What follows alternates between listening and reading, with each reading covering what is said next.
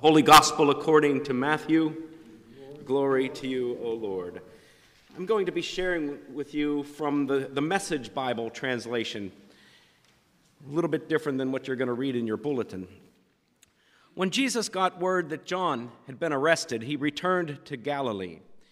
He moved from his hometown Nazareth to the lakeside village of Capernaum, nestled at the base of the Zebulun and Naphtali hills. The move completed Isaiah's revelation, land of Zebulun, land of Naphtali, road to the sea over Jordan, Galilee, crossroads for the nations. People sitting out their lives in the dark saw a huge light. Sitting in that dark country of death, they watched the sun come up. The Isaiah prophesied revelation came to life in Galilee the moment Jesus started preaching. He picked up where John left off. Change your life. God's kingdom is here. Walking along the beach of Lake Galilee, Jesus saw two brothers, Simon, later called Peter, and Andrew. They were fishing, throwing their nets into the lake. It was their regular work. Jesus said to them, "Come with me. I'll make a new kind of fishermen out of you. I'll show you how to catch men and women instead of perch and bass."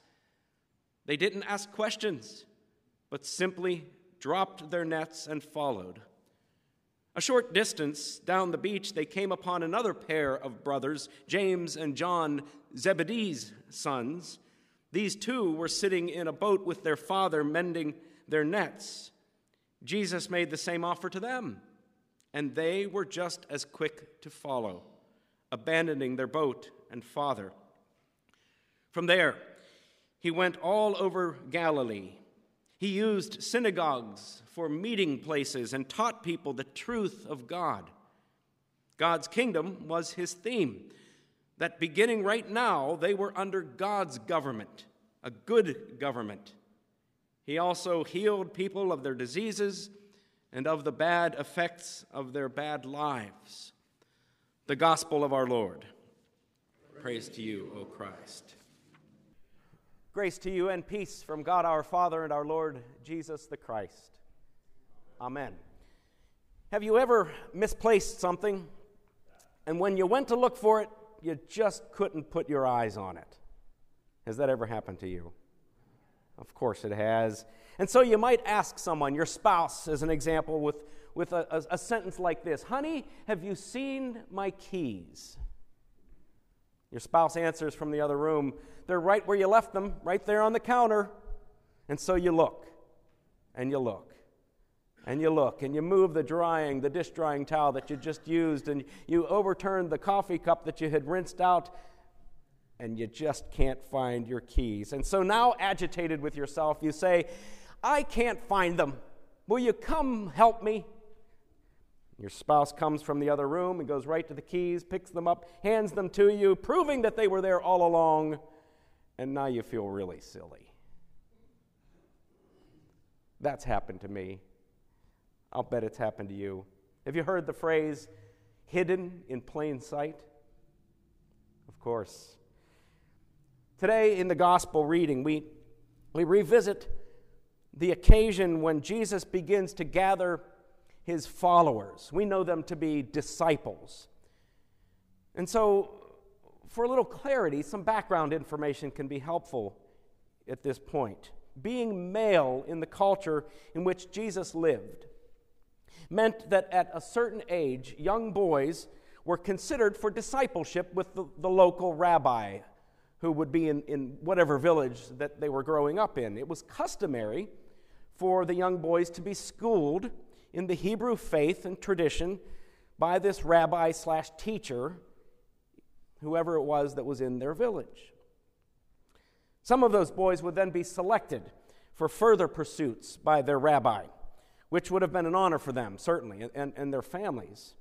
It would have meant that the rabbi saw something promising in them and then would intensify their studies by teaching these young boys, these young minds, out of the rabbi's own experience of having studied the Hebrew scriptures as well as the application of those in the rabbi's life.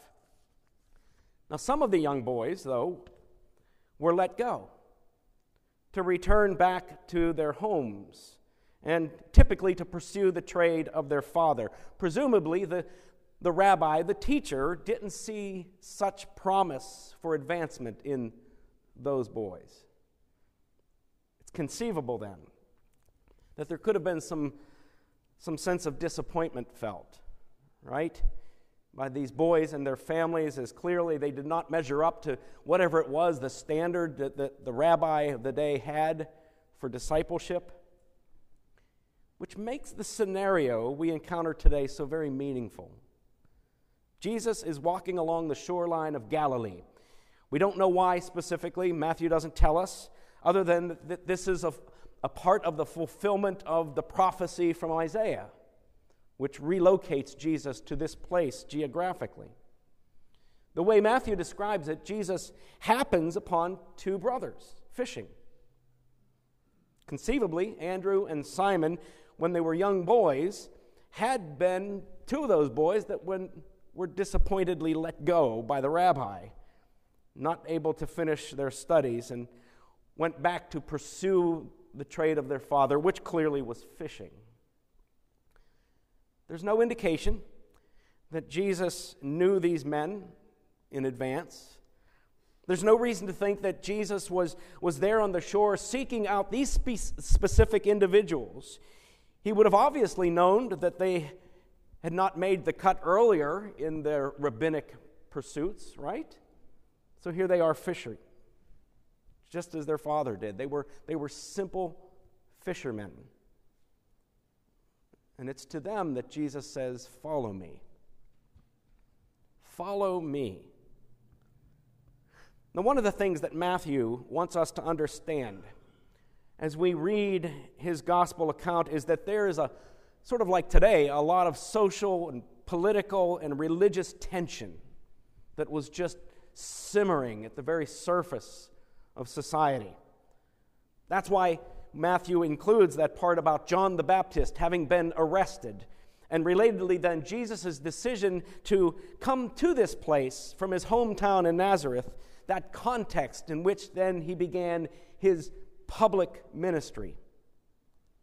Essentially picking up, as Matthew says, where John left off. So choosing these two brothers, a little further along the shore, sons of Zebedee, in addition, is important. It's remarkable. These fishermen were rabbinical rejections, very likely, and discipleship standards were clearly not what the rabbi who had worked with them earlier wanted.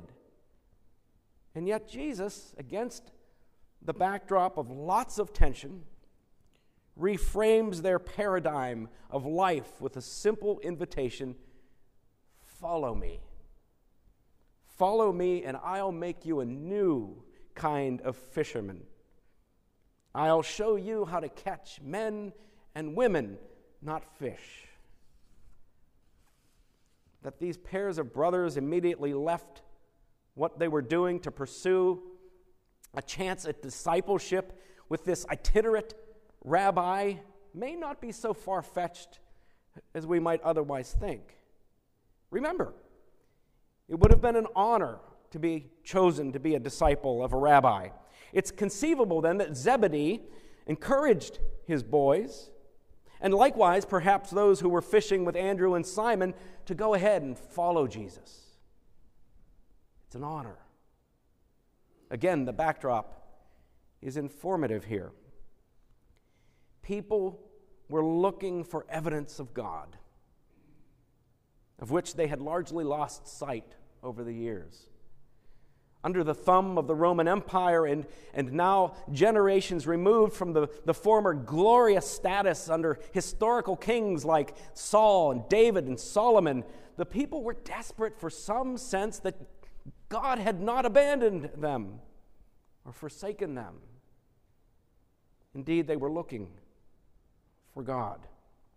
So when Jesus says, "Repent, for the kingdom of heaven has come near," it's as though he's showing them exactly where God is, even in that crazy, tense atmosphere, sort of like the keys on the counter, which were overlooked and overlooked, but were there. That through his life, through his ministry and suffering and death and resurrection, Jesus would help them to once again see that God is with them, and they are with God. I suspect we often think that if Jesus found us out of the blue, just sort of wandering along life's pathway, and said, "Follow me," would we immediately drop what we were doing and follow? I mean, who would do that? You probably questioned that, right?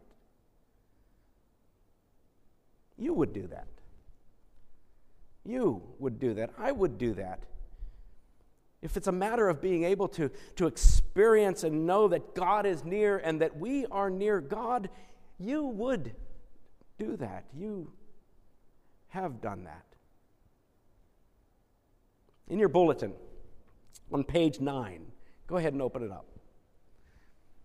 This is why I've added page numbers, so I can have you go back and easily find what I'm referencing. But on page 9, below the sermon title, you'll see this image. It's called a stereograph, and it's a computer-generated image. And when you stare at it long enough, your eyes will adjust to the patterns in that image, and it'll show a three-dimensional display. You sort of have to look right through the page, right in the center of the page, and for about 30 seconds, 45 seconds or so, your eyes will adjust and the patterns will emerge. And in this particular image, it is 3 crosses of Calvary, and then below that is an open grave, the stone rolled away, signifying the resurrection. Now, you're probably not going to get it because you're under pressure to do it here. But take that home with you, because I want you to be reminded of your calling. As a baptized follower of Jesus, you are called, like the first disciples, to live your life with a sense of immediacy, of urgency. That like the first disciples, you live your life looking deeper into the circumstances in which you live for evidence that God is here. Even when at times God's presence seems distant or hidden, God is always there in your midst. The kingdom of heaven has come near, Jesus says.